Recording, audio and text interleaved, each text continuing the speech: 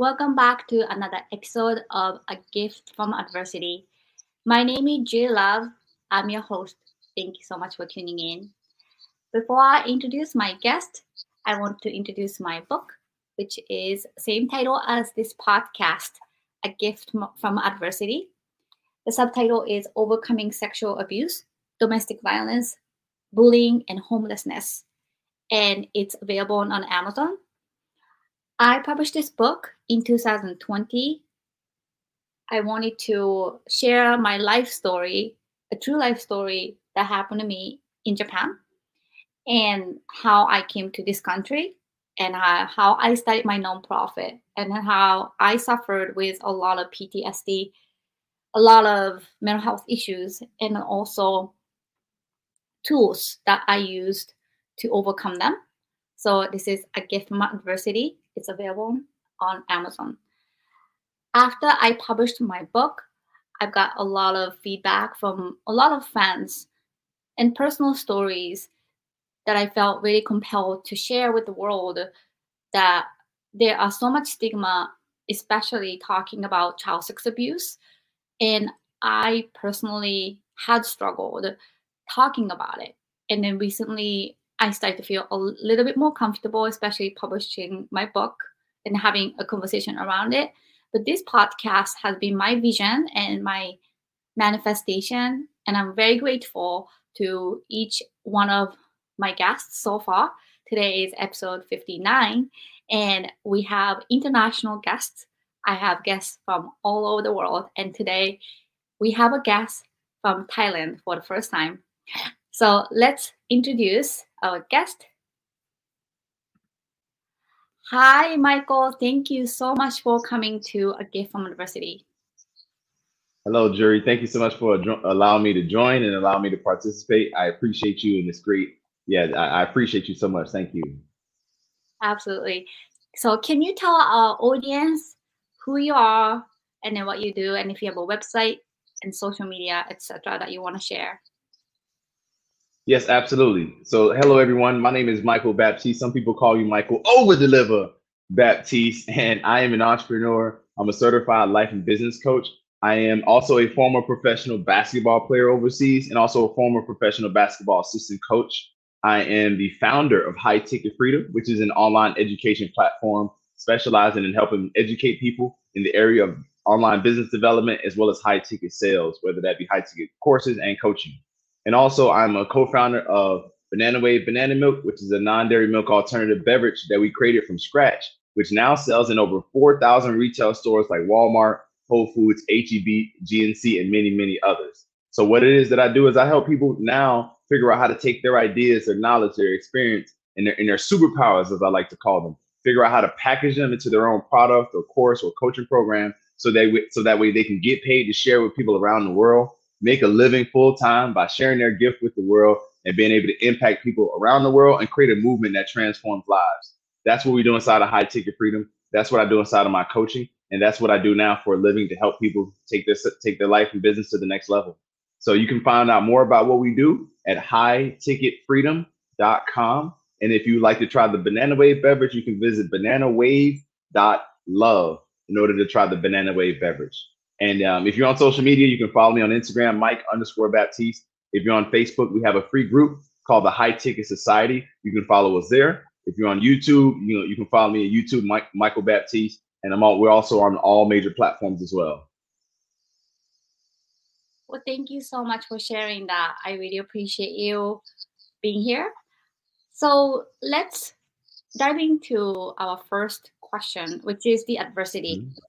So can you tell our audience, what was your adversity? Yes, my life has been interesting because I've gone through many different forms of adversity. So I'll start with this first form of adversity where I grew up to a single mother, a teenage mother, while my father was in prison.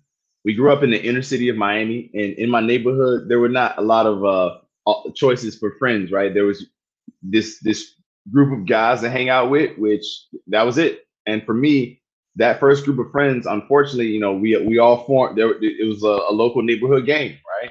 And so because of this, growing up in this environment, There weren't a lot of positive influences, a lot of positive choices, no male role models around. That was my first form of adversity in life because I had to figure out how to survive in this world and in this tough environment. I had to figure out how to survive and not become a product of my environment because I'd seen people going to prison. I'd seen people dying in the streets. I'd seen people dealing with all types of things. And so me myself, not only did we deal with the environment of being in that inner city, but I had to figure out how to become my own man without my father being there, and that was extremely difficult. There was all types of developmental issues that I faced that things that I missed out on in my childhood because my father wasn't there to teach me how to be a man, so to speak. So for me, growing up in this environment where I wasn't told that I can be successful in life, I wasn't influenced to do great things with my life. The main thing that was on the plate for me was survive, just survive this experience. And at some point when you get older, you can do something else with your life. So for me, this was my first form of major adversity because of the fact that it was just my mother. And not only, did she have me, I was her firstborn, but then she ended up having three more children. So, growing up and, having little brothers and sisters to take care of, and my mom doing everything in her power, doing her absolute best to take care of us, keeping hot food on the table, doing what she could to keep the fridge full of food, keeping the bills paid, keeping the lights on. Like she sacrificed so much, right? And me seeing that sacrifice, that was adversity because we didn't have much. I remember one summer when we couldn't afford to buy school clothes, right? I didn't fully understand what was going on, but I knew something was up because like why don't I have school clothes? Why don't we have school clothes? So my mom came up with this idea that we need to get money to buy school clothes, right? So the idea was if we need money to get school clothes, we got to go sell something. So what do? We ended up my mom knew someone who my grandmother used to work for, and we went to her house, and she had this huge field of mangoes, right? And she wasn't doing anything with the mangoes. So we went and we took the mangoes and picked them off of the tree, right? And with the intention that if we can take these mangoes and sell enough of these mangoes, we can buy school clothes that summer. So me, my mother, my little brother, and myself, we all drove in her van. Is a red I forgot the type of van it was, but it was a red van. We drove to this woman's house, and then we had a couple garbage bags, and we filled up a few garbage bags with as many mangoes as we could, right? And I loved the experience, man. It was such a great time for me working with my mother, working with my brother, and so we filled this bag up, and after filling the bag up, we went back to our area. We found some cardboards, found some Sharpie markers, and wrote mangoes for $1 on the sign. Right? And so the strategy was my mom would sit at the table with all the mangoes, and my little brother would go down on that side of the main road. I would go down on that side of the main road. And we both stood at the corners of the main road holding up a sign that said mangoes for $1 with an arrow pointing towards our mother, right? So the cars would drive by and they'd see our mom and they'd pull over and stop. And we literally did this for a while that summer. And after doing this for some time, we were able to actually make enough money to purchase school clothes for my little brother and myself. And even though we bought school clothes and had one pair of shoes, like we made it. We made it somehow, some way. And that was a lesson that taught me like whenever you don't have it, there's ways to get it legally, ethically, morally without hurting anybody. And I'll never forget that lesson. I never forget everything I learned from that experience. And that those types of experiences of adversity really helped shape me into the man that I am today, and also the successful entrepreneur that I am today. Well, thank you so much, Michael. So before you move on to tools and success, I want to go back a little bit about being raised with a teenage mom and single mom, and then your father being in prison. And thank you so much for bravely sharing that personal story. I truly appreciate it. How how was it growing up knowing that your father was in prison? Like when you go to school, have you compared with other kids? Have you thought about your father? Have you visited him? Yeah, for me, it was extremely difficult because there was a period after I was born where he came out of prison for a little bit. So he was out of jail for like a year or two, and I got to actually experience him while I was young. And so for me, it was like, wow, dude, you're amazing. Like, why are you in prison? Like, you need to be here with me, man. You're such a great person. Wow, I'm so glad you're my dad. But where you been? What's going on? So for me, it was very difficult knowing that I had such, my dad was such a great man, but he made some of the wrong decisions, right? He chose to go into he chose to become a product of his environment, which I understand, and he did what he thought was best for him at the time. And when I would go to school and I would listen to other kids tell stories about their dad and their trips with dad and how their dad had this and he had this going on, it really hurt me. It really hurt me. And for a long time, I thought that I wasn't good enough. I thought that I wasn't, good enough for my father's love and my father's attention. And it became something. I'm gonna be honest. I had to. I'm not gonna give the tool away that I used to solve it, but it was very painful for many many years. And I noticed that my other friends that had fathers in their lives, I noticed that there were different things in their personality, whether they were more mentally stable, emotionally stable, better able to deal with their emotions, or maybe it was something that they were able to communicate better and more openly, right? Because they had that father figure there to support. And I just noticed that they had more resources, right? Maybe they had nicer shoes, they had nicer clothes than I did, and I quickly learned to stop comparing because everybody's got who's got a father, their life is probably better than mine, right? And rather than me comparing to make my life worse, I just stopped comparing, and I just started realizing that okay, my dad's not here, like he's not gonna be here, so I got to figure out what I need to do as a man for myself, and I need to create that because if I keep comparing, like I'm gonna keep getting sad. So I had to learn at an early age to not compare, my life and what I have going on to other people's lives, right? Because other people would look at me and be like, man, like you're so strong. I don't know how you're so strong. Man, my dad didn't teach me how to, and I'm like, wow, your dad didn't teach you that? Well, nobody taught me that. I'm just learning it, because I have to be strong. And so, the entire time my father wasn't there, it did make me sad. It made me really angry, and it actually put me in positions where I use that anger, I use that sadness to push myself in life, right? Saying that when I become a father, I'm gonna be there and be the best father for my children whenever that time comes. So while there was a lot of there was negative sides about it with what I had to deal with emotionally and mentally, there was also positives that I took from it, which I'll share those later in this episode. But I just wanted to share some of those things and how I noticed the impact it had on me. But the thing about it is that it also gave me this gift where I take everything that happens in my life and I flip it to the positive, right? I was like, okay, my dad's not here. What does that mean? Well, it means I'm not loved. It means I'm not worthy. It means I'm not good enough. And I spent a lot of time seeking my father's approval, seeking his attention, seeking him to tell me, son, I'm proud of you, seeking him to say, son, good job. But it wasn't there. It didn't happen. And so for many, many years, I just worked my butt off. I put my effort into basketball. I put my effort into, man, how can I make it out of this situation without my dad, right? Like, so that way when he gets out, he'll see what I'm doing, he'll be proud, and he'll come join me, and he'll do the right thing, right? That was like my childish dream that I had, and so yeah, even talking about it brings up the emotions right now. But I've dealt with it in therapy. I've dealt with it within myself. I've done the self healing. I've accepted it. My father and I, we have a great relationship. I've forgiven him, and it's excuse me if I might have skipped a step, but I just wanted to share because while there is a lot of pain that I experienced in childhood, I had to learn how to deal with that pain as an adult. And it's been a very, very difficult process, doing the shadow work on myself, working with my shadow self to heal those parts of my consciousness where my father was not there.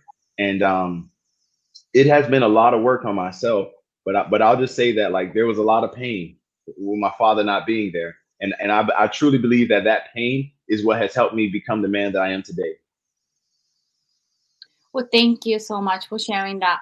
And Michael, I am sharing this story with you and with our audience. So my case Mhm. was my mom left when I was 7, and then Mm, they divorced, and then my father started to sexually, physically, emotionally, verbally abuse me. So his sexual attention like flipped towards me because I was the oldest, and then later on to my sister.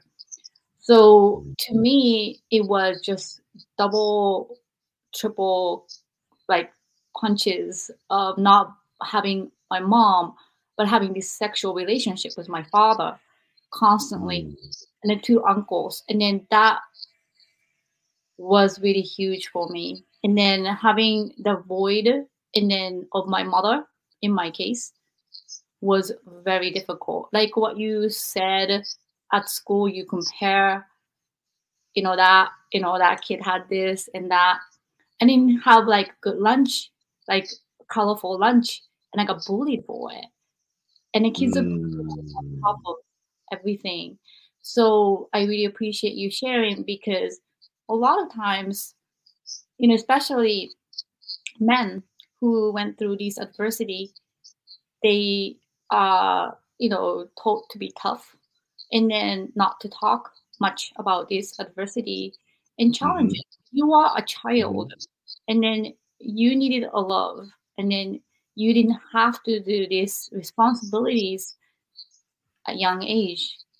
And growing up with this hardship and then an environment that you mentioned, and we talked about it before our podcast. My experience is that I taught music to juvenile offenders in Massachusetts at a nonprofit for 12 years.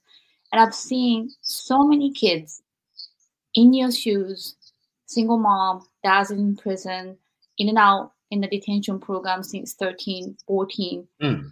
I've met Mm. one kid who never ever saw have never seen an ocean until age 18. Me and my staff took him to sea kayaking after he got out the detention program, and then he was thanking us so much because he said he's never seen the ocean.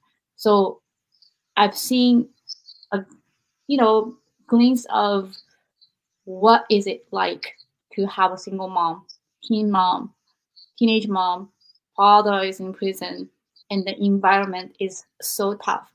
How tough was it, like growing up in that kind of environment and seeing people die, get killed, gangs, all that enticement to the negative world? How can you describe a little bit? Thank you for asking this question.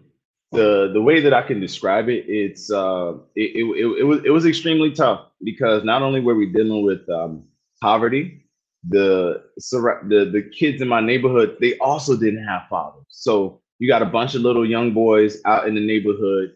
I'm not going to speak on all the things that was happening, for the betterment of my future. But like there was all types of chaos, there was all types of violence, there was things happening. And so, it's a gang, so like they do what gangs do. There's violence and there's crime, right? And so you got all these young kids that are products of their environment. And some of my friends, man, like they didn't survive at 13. One, remember, I was 12 years old, and one of my friends, he got murdered. And I was like, hey, I'll see you tomorrow. And then he didn't come back tomorrow. Another one of my friends at 16, he got murdered. There was another friend, he's doing life in prison for murder. So it's like these were the guys I was hanging around and surrounding myself with. So if this is what they were doing, I was there just trying to my best not to become a product of it. So it was extremely difficult because you have these children with these complexes of their father's not there, so they got these anger issues that they dealing with. And then you got the environment itself. There's other rival gangs in the same neighborhood that got beef with you because you don't live in the same block they do, right? Or maybe you don't represent the same things they do, colors or whatever. So you got that, but then you also have the drugs, right? So you got the drug selling, people selling drugs everywhere. You got people using and abusing drugs. In our neighborhood, you got crackheads, right? People that were addicted to crack as a drug of choice. You had people that were homeless, right? And on top of all of this, then you got the cops coming in. There's police brutality everywhere. People getting shot down. People getting beat by cops, abused by cops. Right. So like you got all of these factors happening in the environment. We're not even going to get into the food, right?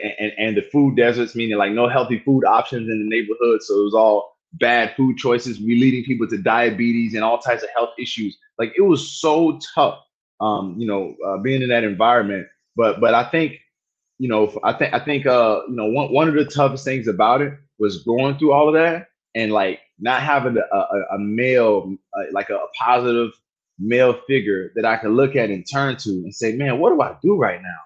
How do I get through this? All I had was my mother to look at. And while my mother's a strong woman, she's a woman. You know what I mean? Like now I'm an adult man, and I recognize my power and strength as a man, and I utilize it for my best and the best of others around me that I care about. But it's like, man, I got my mother, she's strong, but like she can only do so much as a woman in this type of environment, raising children by herself. There's only so much she could do. Like for me, that was one of the toughest things, man, is not having my dad around to say, Dad, what do I do? Dad, help us. Dad, defend us. Dad, like, you know what I mean? Like, use your power, Dad, to take care of us. That was probably one of the toughest things of dealing with it all, because from all of the fist fights I got into to all of the things I did in that environment, to make sure that I did not become a product of it, that I would survive it, and that I would eventually get out of it. It was just extremely tough to do it without my father. So because I had to do it without my father, it fortified my mind to a level of strength that I like. It's hard. I can't teach people how to have the mental strength and capacity that I do. I've tried it for years, but I just recognize like you have to go through extreme adversity in order to develop the strength and the willpower to be able to beat that adversity and overcome it. Right? Like that's the only way to develop this extremely strong mental fortitude. And it doesn't have to just come from growing up as a product of your environment. It could be from an accident, right, where you have to like recover health wise. It could be from a bad breakup or divorce where you have to recover from that. It could be from losing someone that you love and you have to recover from that. There's plenty of ways that adversity, brings us gifts and helps us to learn mental fortitude. But I feel like that's the only way to develop that strong mental fortitude is going through some form of extreme adversity. And so while it was really tough, like I said before, I like to I've developed this habit and this way of being where I take every negative and flip it to the positive. So for me, while it was extremely tough, it prepared me so that way I can survive in any environment. And man, I've been through so much more adversity than just like my childhood. But everything I went through later in life, I'm like, come on, man, this is a piece of cake, man. I had dudes shooting guns outside the window. I had dudes living next door, there was gunfights in their yard. You know what I mean? And I would hear the guns go off. I've had all types of things happen, which I'm not going to go into all of the crazy stories, but like I've had so many things happen growing up that it prepared me to be able to handle anything in life now. And I believe it also contributes to why I am successful as a person first and successful as an entrepreneur. Michael, I truly, truly appreciate you sharing this. So, just to explain the 12 years of my life that I dedicated to help inner city youth in the greater Boston area, I have this profound moment. I think I told you that one of the we are actually tying up with a internship program from Princeton University, and then they wanted to do like hard data kind of research. So one of the question was, what is your dream? What do you want to do? And then one of the 16 years old boys said, I don't have it because when I get out here, I'm going to get killed. I don't have a dream. And, those are the reality of these inner city kids. And to be honest with you, like they don't know any better. They don't even know what is it like to even see an ocean. And then in Boston, there's a spot like of area of high gang violence area. From there, literally like 15, 20 minutes by car, you can see the ocean. And he didn't even have a transportation for that. Or a family member who are in this drug world and then the gang world that nobody was able to take him for 18 years. So I'm just saying that in the reality, people do not understand what is it like to be isolated and have no whatsoever positive role models or somebody who can take you to a vacation or fun places even. And I've seen it firsthand for 12 years of my life. And then I just really didn't understand. And I've never really met somebody like you who actually came out the other side of it, because I was dealing with juvenile offenders then. So I haven't seen, although I kept in touch with a few students of mine, and they became very, very, very successful. Some of them um, that I'm in touch with, I'm very proud. They form a band, and then they're doing a really great job. And I'm very proud to see the potential and then blossoming, but it's very rare. I'm just really talking to you and then our audience from my life experience. Your case is very rare, very. So let's actually move on to the next question, which is the tools that you use to overcome all these adversities. First of all, thank you again for sharing, and then I'm very sorry that happened to you, and I'm Oh very no, no, yes. don't be sorry. I rather you be grateful. Why? Because look at me. I'm here. Like I'm actually alive. I made it through it. So be grateful because it made me the strong person that I am, and I use that strength to inspire and impact other people now. So please be grateful. No sorry over here. Thank you. So this is my favorite part of the podcast, which is the tools that you use to overcome. Typically, when you share your adversities and stories, people who've never been to extreme adversity, like yourself or me, um, they just say, "Oh, go get a therapist," and that's Mm, not the only way. And then, to be honest with you, I do have mass health as a single mom. The wait list is since 2019, and this is 2022.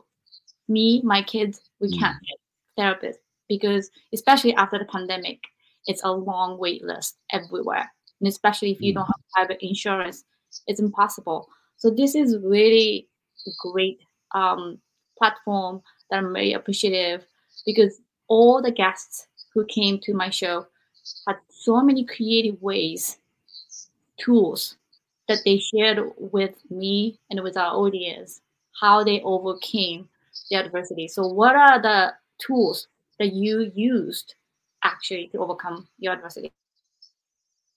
Great question. Thank you for asking this question. One tool, the number one tool that I use to overcome adversity is laughter. I know it sounds crazy, but like anytime something would happen, and oh man, so much happened. I would just laugh, and I would laugh because I would tell myself, you know what, man, this is some BS, but at some point in time, this is gonna turn around. So I'm just gonna laugh because this too shall pass. And so the number one thing I would use was laughter. Even though there would be tough times and we would cry tears of sadness and pain and agony, and I would feel frustration and anger, I would eventually, at the end of it, find a way to pick something to laugh about as my coping mechanism, which actually was the best medicine, and that helped me get through the adversity.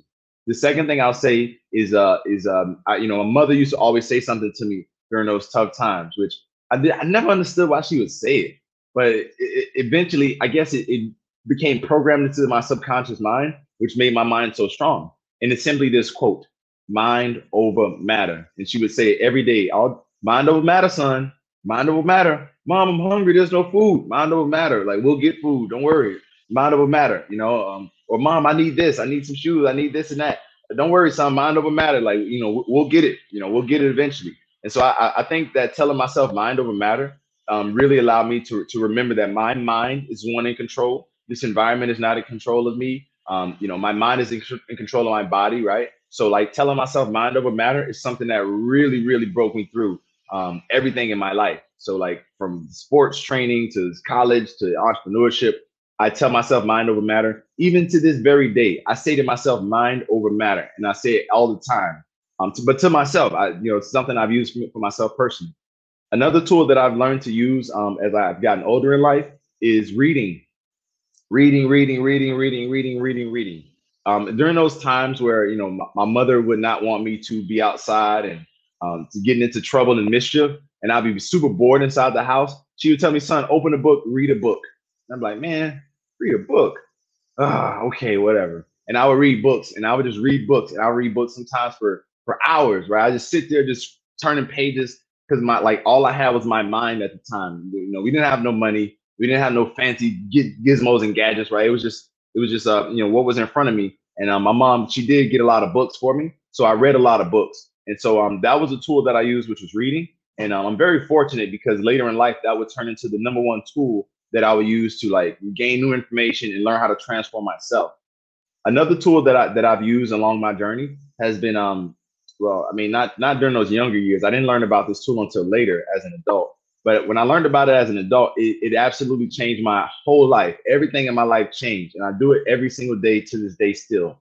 Meditation, going inside of myself, calming my mind, focusing on my breathing, focusing on my energy, and then tuning into my inner self so that way I can use that inner self to do things like bring about my ideas and goals into reality, bring my dreams forth into reality, attract things into my life that I desire, create better health for myself, create a better version of how I want myself to look and be and behave and what I want to be able to do in my life. It's been totally transformative. So that's something that's really helped me. Another thing that has helped me tremendously has been listening to personal development tapes, listening to personal development videos, listening to personal development podcasts. These things have given me information on how to transform myself.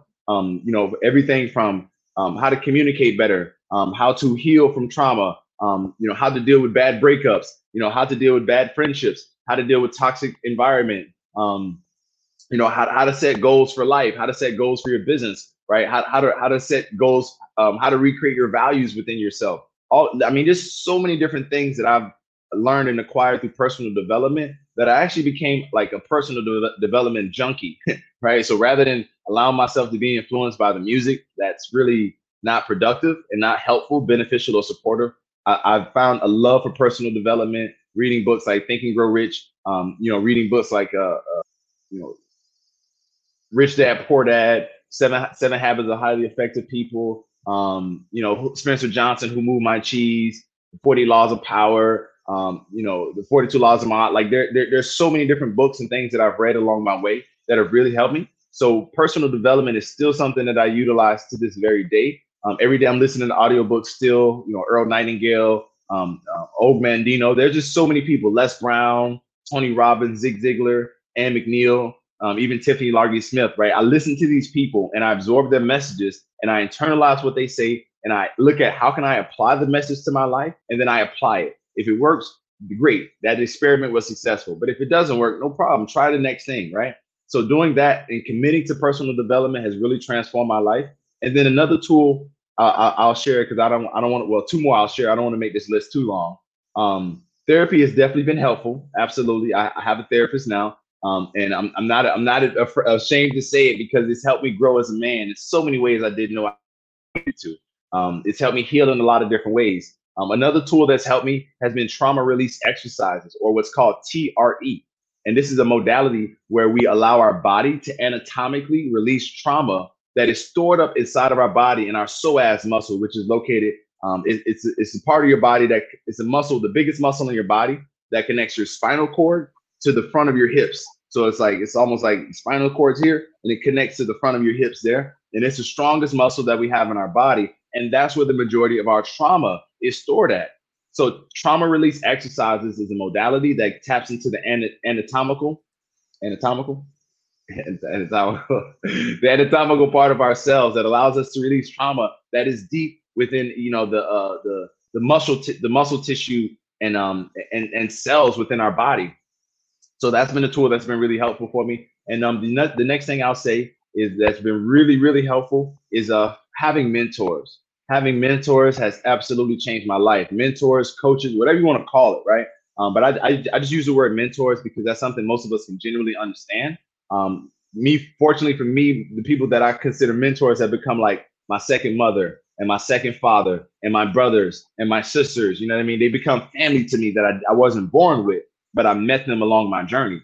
So I would say surrounding yourself with people that can positively influence you and positively impact you in a way that's going to push you beyond being who you are now, right? To become greater or to be better. I would say that's been major for me because when I started surrounding myself with basketball players, I became a basketball player mentally and I allowed it to influence me. When I started hanging around entrepreneurs that were already successful, they'd already built $1 million businesses. And even, my mentor, she's a multi-billionaire. Like that began to influence me, right? And then later in life, what did? We built a company that's earned millions of dollars. So like, for me, I always like even right now to this day, I'm in Thailand. But like I go train at the gym with guys that are stronger than me. They're bigger than me, right? They lift way more weights than me, and I'm like, wow, this is great because I'm gonna get stronger now because I'm around guys stronger than me. So I'm going to allow this environment to influence me, and I'm also going to influence my environment to make it better.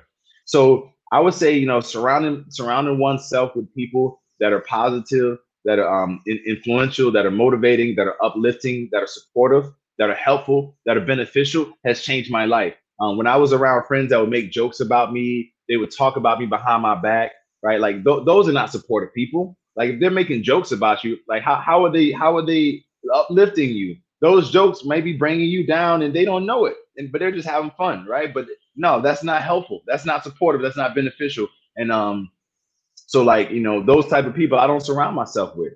I do my best to always keep myself surrounded around positive, inspiring, uplifting, helpful, supportive, beneficial people. Because if not, I don't need those people around me. I came from an environment like that. I'm good. Like I've done it already. It doesn't work. It does not work. Okay. And I'm telling you out there, like if you got friends and people in your life that are they throw like shade at you, they don't support your dreams, they ask you, oh, what are you doing that for? Right? Or they make fun of you in your face or behind your back. You don't need those people. There's billions of people out there, and there are some great people in this world that will be helpful, they'll be supportive, and they'll be beneficial for you. Okay. So hopefully somebody out there who's trying to fit in with some crowd or be around certain friends because you grew up with them or whatever, look, if those people are not helpful, supportive, and beneficial, you need new friends. You need new people to surround yourself with. Because when I started to do that, that's when my life changed. That's when my life took off to another level. And so those are some tools that have helped me. I hope I didn't overshare, but I wanted to really give some good value because I have a passion for helping people who may be in a dark place like I was. And I was not in a dark place for a day or a week or a month. There were years of my life growing up in a dark place, you know what I mean? Because of the environment, not because of my mother. My mother was great. My family was great. I love my family, but just the environment that we grew up in. There was a lot of darkness around, and so I just hope that whoever's listening to this, I hope that this changes your life. I hope that this really impacts you because these are the things that changed my life and that helped save me from my environment. Thank you so much. And I You're just want to welcome. go back to trauma release. What did you say? Trauma release exercise? Yes, trauma release exercises. That is correct. I've never heard of it. Oh, look at that! Fantastic.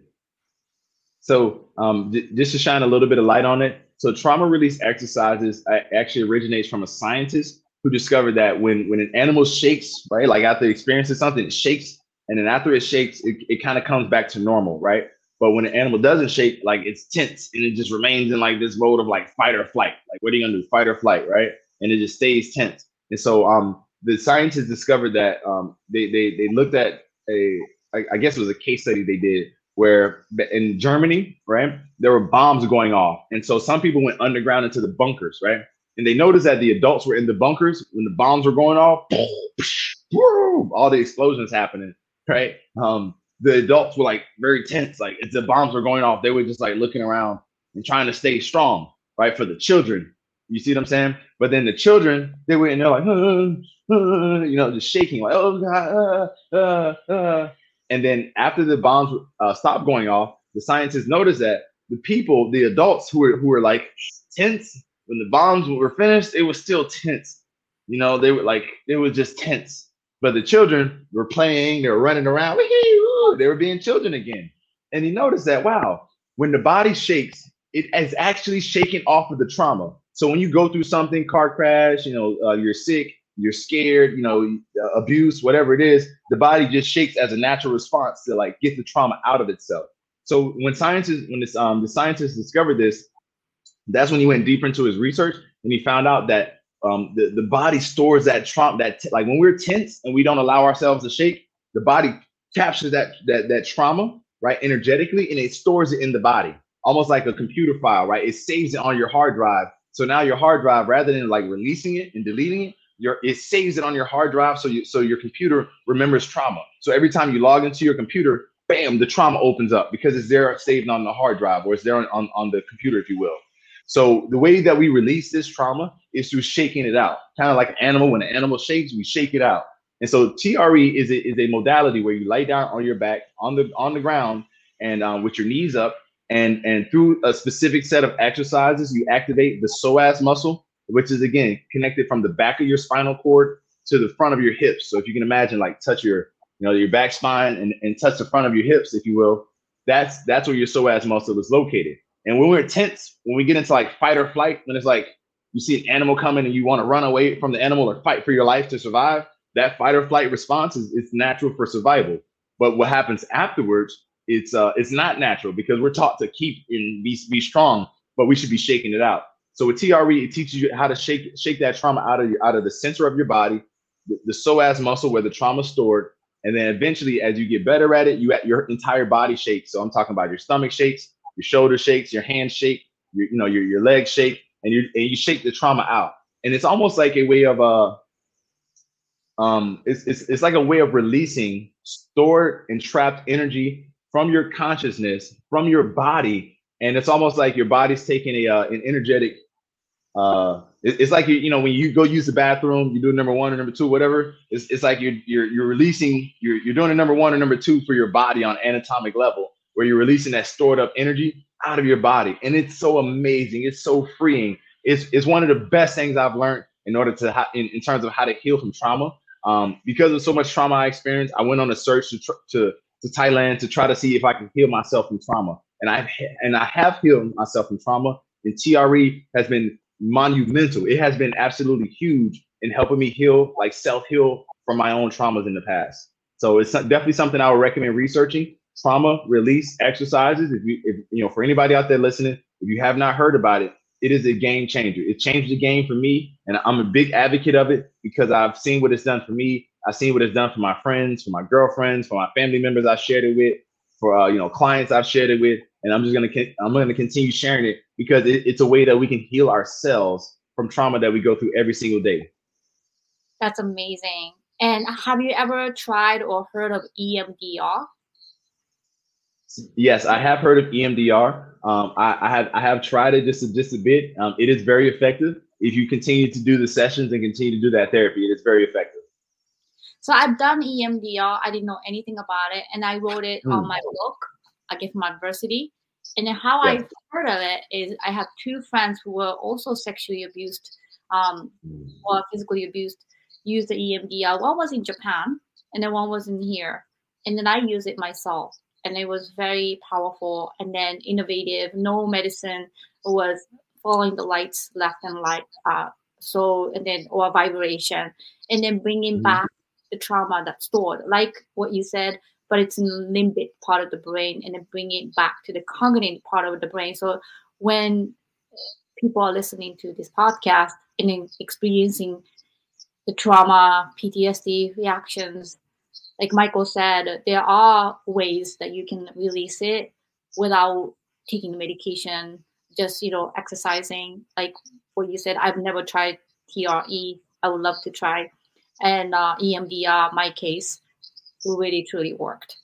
So thank you so much for sharing. One thing I want to not forget is you traveled from your environment, moved yourself to different countries, and now you're in Thailand. Do you think that was one of the tools to overcome the trauma, or that was just a travel plan and different things? So for me, it was actually a childhood dream of mine to see the world, travel the world, live in other parts of the world. So I would say that it was more of a dream that I worked towards for many years. And when I was able to secure income for myself from the internet, from our offline ventures, I realized that, hey, I can do this. I can go travel and see what's out there on Earth. And so for me, I'm very adventurous. I'm very explorative. I like to just adventure, and I'm just, yeah, I'm extremely adventurous. And so for me, I just wanted to have a great adventure. I just wanted my life to be an exciting adventure. I listened to something by Dr. Earl Nightingale many years ago, and I listened to it yesterday, and I'm going to listen to it today. It's called The Strangest Secret. It's an audio you can go listen to on YouTube, The Strangest Secret. And in that audio, he said something that I heard him say in college about over 11 years ago. And I kept it in my mind, and I keep it in my mind to this day. He says, quoting Dr. Earl Nightingale, "Life should be an exciting adventure. It should never be a bore." And I thought about that. And I'm like, you're right, Dr. Earl Nightingale. Life should be an exciting adventure. So for me, what was exciting? I wrote down a list of 100 things that excite me back in when I was, I'm in my 30s now, but back when I was in my early 20s, I wrote down a list of 100 things that excite me. And once I was able to get out of college and start working on the businesses, and I had income coming in, that income, some of it I used to go do what was exciting to me. And I crossed that list off. I just wanted to do these things on my list. And so a lot of the things that I've been doing in my life, um, traveling, moving abroad, these are things that I wanted to do that excite me, right? And so because they excite me, I'm gonna go for it. And this gives my life meaning. It gives my life more purpose. It gives me fulfillment. It gives me joy. Like I wake up in gratitude every single day. Every day I wake up, as soon as I wake up, I'm like, what's 5 things I'm grateful for? Well, I'm alive. I got my health. I'm here. I got a roof over my head. There's food in the fridge. I got a couple coins in my pocket. Like I can go pay for something if I need. Like I'm in this country. Like I can, and I just go until I'm like, okay, I'm done now. Time to get up out of the bed and go have a great day. And I go have a great day. And everything that happens in my day, I express gratitude for it. And more things show up for me to be grateful for it. I've noticed. So yeah, I believe that for me, it was more so of like, writing out a list of what excites me and just going after it. That really helped. But I'll say a part of me wanted to travel was to help myself learn how to heal. So that was my intention, and I've learned how to heal myself. I've learned all types of tools through meditation, TRE, EMDR, professional therapy, just energy work within myself. I've done quite a bit of that. All of these things have helped me heal along my journey. And you Did speak I with answer your question? yes, absolutely. Thank you so Okay. much. Michael, this is You're very welcome. important questions to me because, like, I talked to you about the inner city kids that I met. They can't get out Hmm. of the environment. They don't go Right. from Boston, the tiny part of Boston, a specific part of Boston, to a different part of Boston.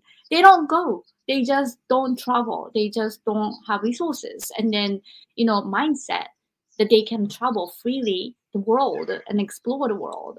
And I've traveled Mm. countries by myself. I loved it. And then, I think that's so important for somebody who grew up in the environment in America like yourself, how you described earlier, to be able to go to a different countries. How many countries have you traveled? Um, I haven't traveled to too many countries yet. Let's see, one, two, three. Can you name them when you're counting? Maybe. Sorry. Yeah. I've lived in China, lived in Beijing, China, traveled to Shanghai, Hong Kong, Tianjin, and Beijing.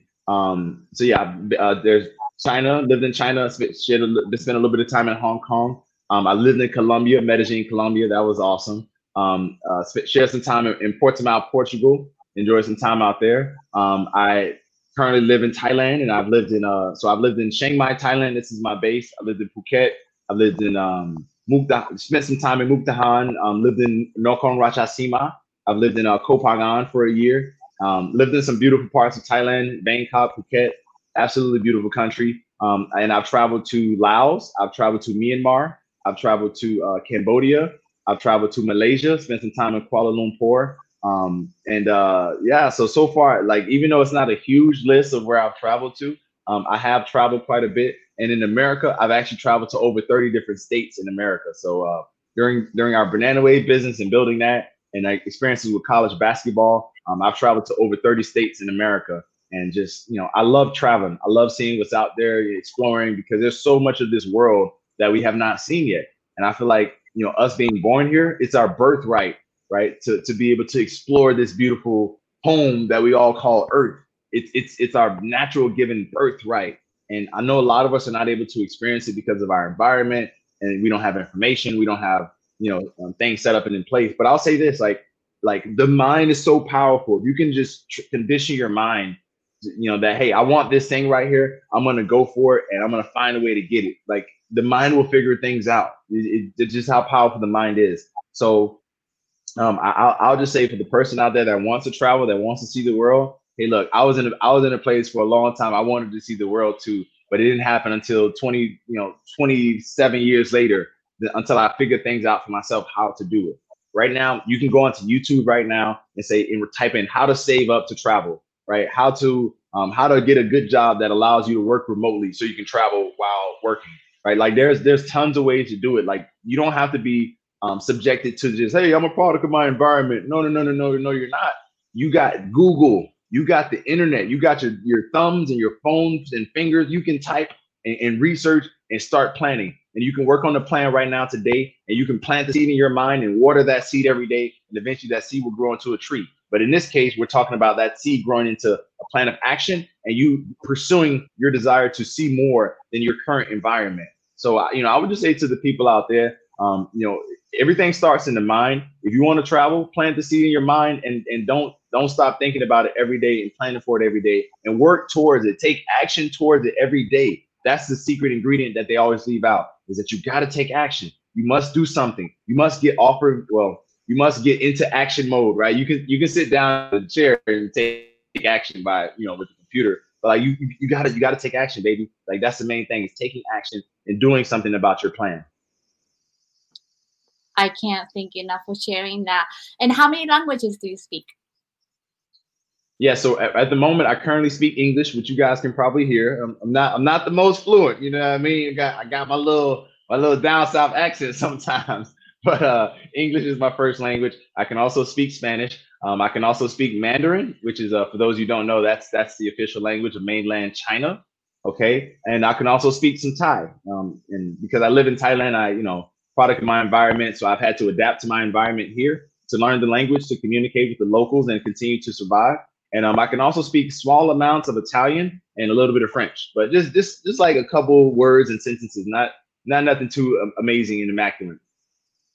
I just want to share something interesting with you. So I don't like, when I was growing up, obviously I never spoke a word of English, and Mm-hmm. in a way, sometimes talking about my trauma, my adversity in Japanese is a lot heavier than talking in English.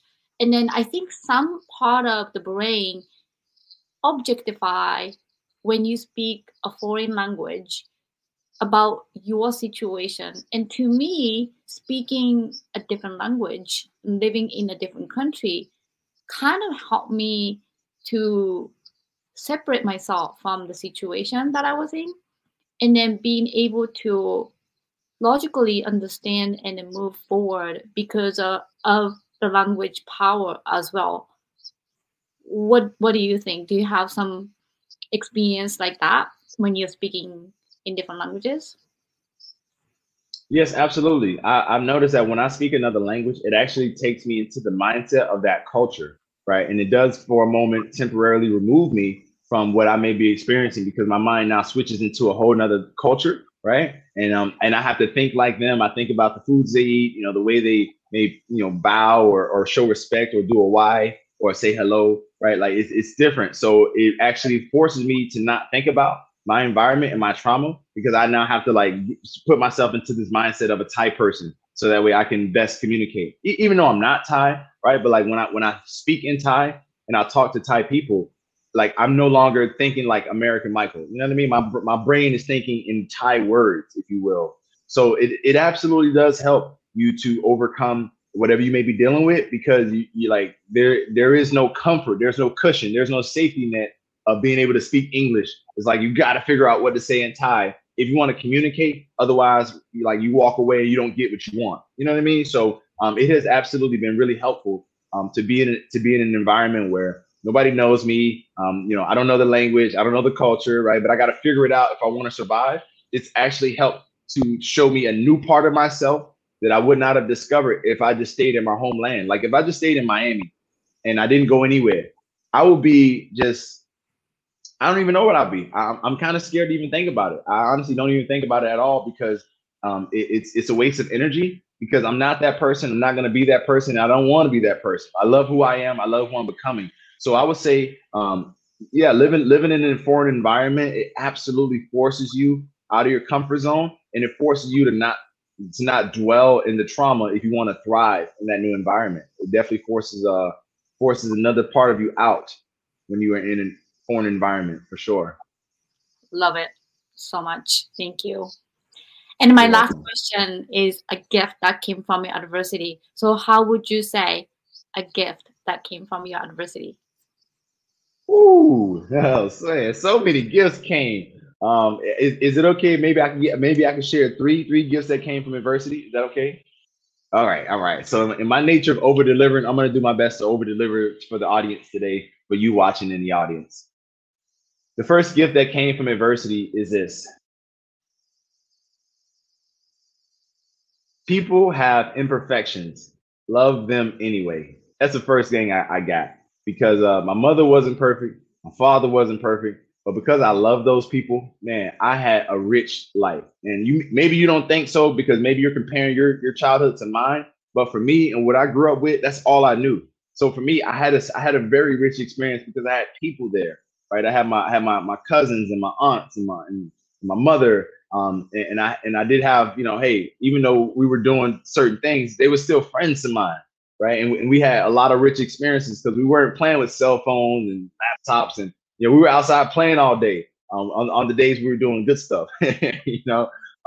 So like I learned from those experiences. Hey, my friends are not perfect. They don't got dads. His mom's dealing with drug addiction, and his uncle is like, in and out of shootouts and stuff, and he's got issues too. So you know what, man? These guys are not perfect, but I love these guys.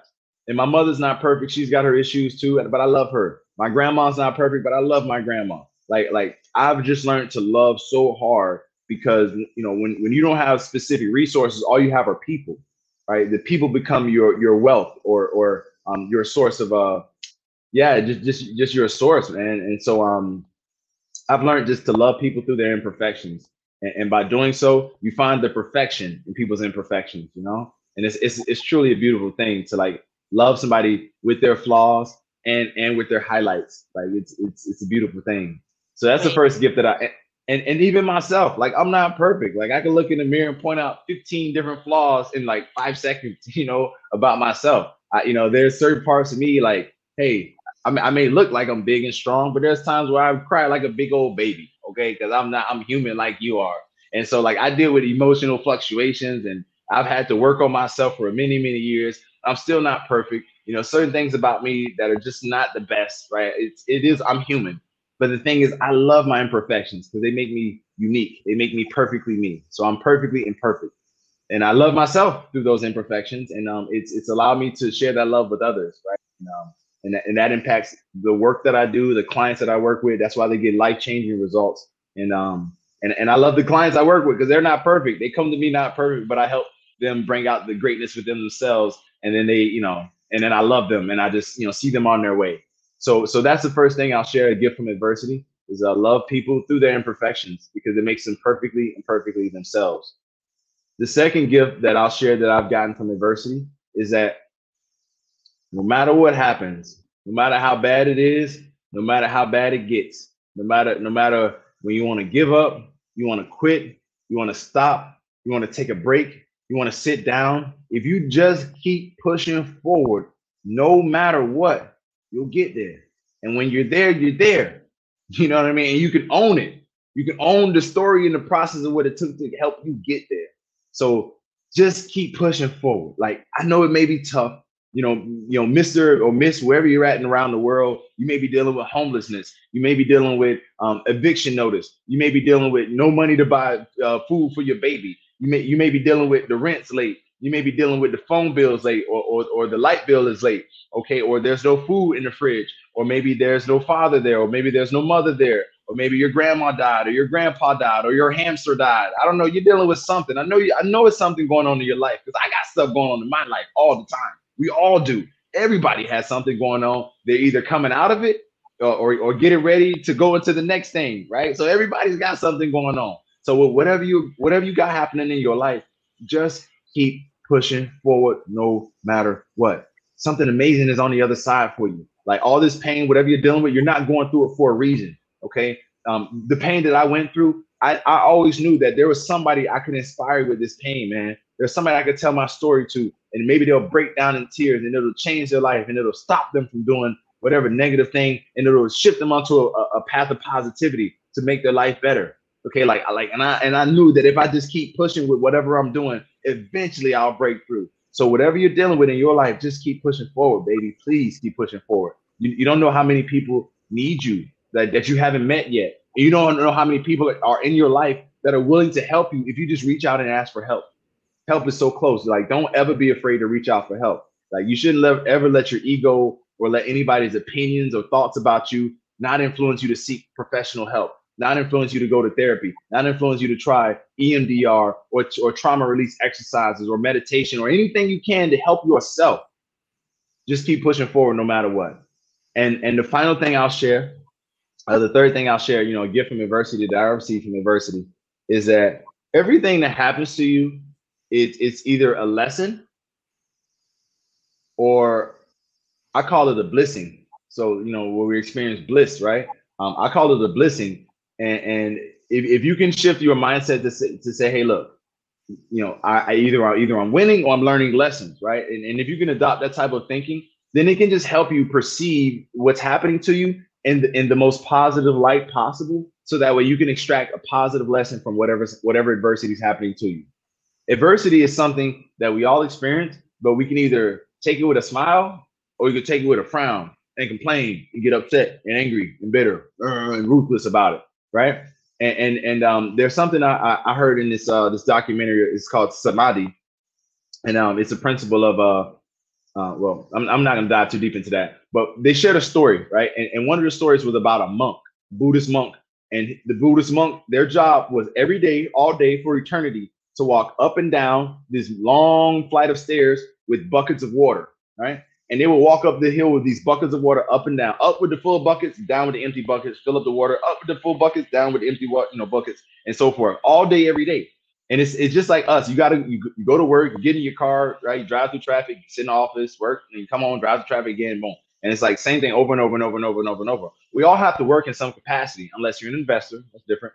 But just sticking to the story of these Buddhist monks, the major lesson was this: you got to do the work every day anyway. Like there's no way around it. We all are here to do a certain job and certain work with our life mission and life purpose. But the difference is that you can choose to walk up the hill every day with an angry face and a sad face. But if you do that, you are missing out on the lesson that it is there to teach you. Okay. The better way to approach it is to have a smile, to enjoy it, to be grateful for the fact that you get to walk up and down with these buckets of water every single day. And that right there is one of the greatest lessons I've learned about adversity, is that if you can go through the adversity with a smile and with appreciation and gratitude for the pain, okay, there is something on the other side of that pain for you, and it is a reward. So just like those Buddhist monks walking every day up and down the temple steps with full buckets of water and empty buckets of water, with a smile on their faces. Look, whatever adversity you're dealing with, do it with a smile and do your best to extract a lesson from that adversity, or look at it as a blessing, right? Because there's something that's going to be rewarding you for going through that adversity. You're not going through it for no reason. And what that reason is, I don't know. That's on you to search for that reason within yourself. And because they call me Mr. Over Deliver, I'm gonna give you one more. Then that's it. That's all I got. After this, one more. Okay. So the final thing I'll share with you is this: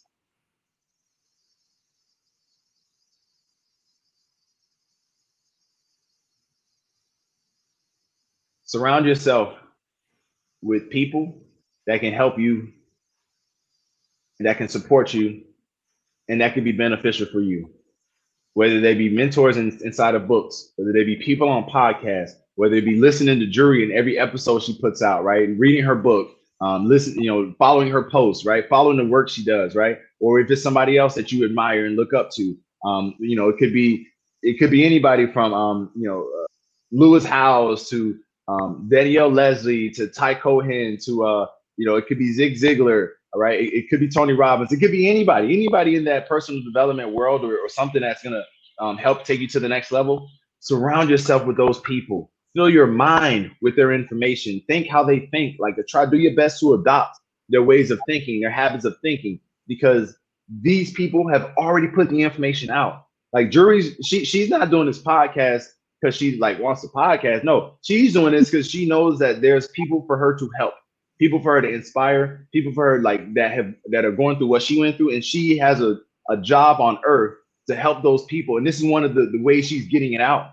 Okay, so your job as you know, as somebody who needs help is like to consume what she's putting out there, listen to what she thinks, listen to how she says it, and adopt what she's saying, adopt how she's thinking, because she's here to help and serve you. But guess what? There's many other mentors that have put out books and podcasts and information dedicated to help you.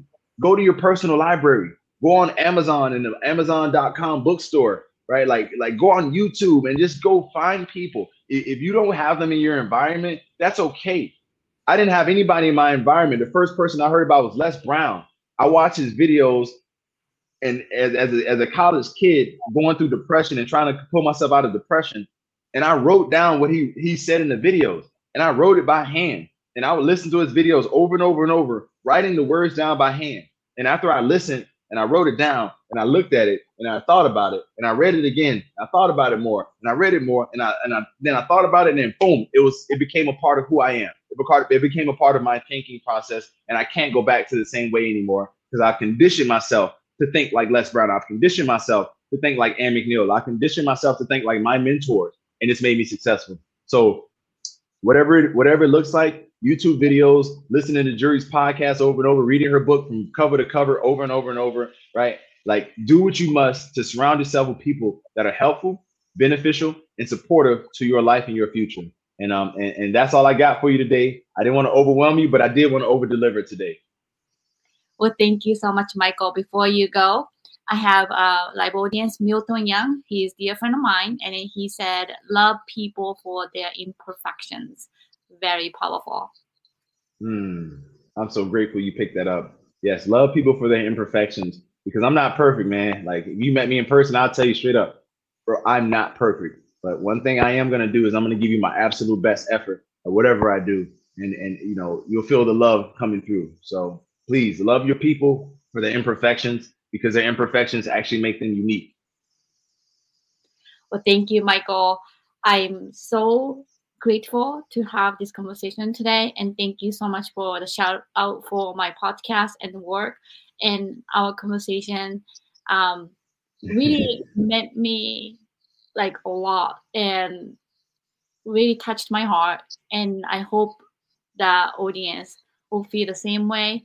And thank you for being authentic, genuine, powerful, eloquent, and overcoming all these adversities, and then be as successful as you are. And please keep inspiring other people and then inspiring yourself. Thank you so much again. You're welcome, and thank you as well for this opportunity.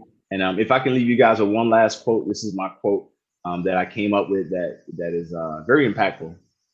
If the dreams that you're dreaming can be accomplished in this lifetime, then you are dreaming too small. I challenge you, baby. Yes, that's right. I challenge you, baby, to dream bigger. That is it, everyone. We'll see you next time. And thank you again, Michael. And have a great day. Take care, everybody. Bye.